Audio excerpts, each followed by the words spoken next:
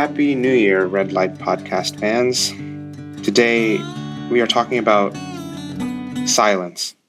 Where do you need silence in your life this year? In our chaotic environment, we are bombarded by so much noise that we crave more silence. Or maybe we need less silence. While it can communicate anger or disapproval or fear, silence can be suffocating. Maybe we must say what's needed to be said. Silence can be a breath of fresh air to allow our own thoughts and needs to filter back in.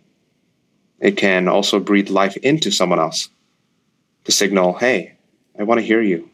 Please tell me your thoughts. I want to know.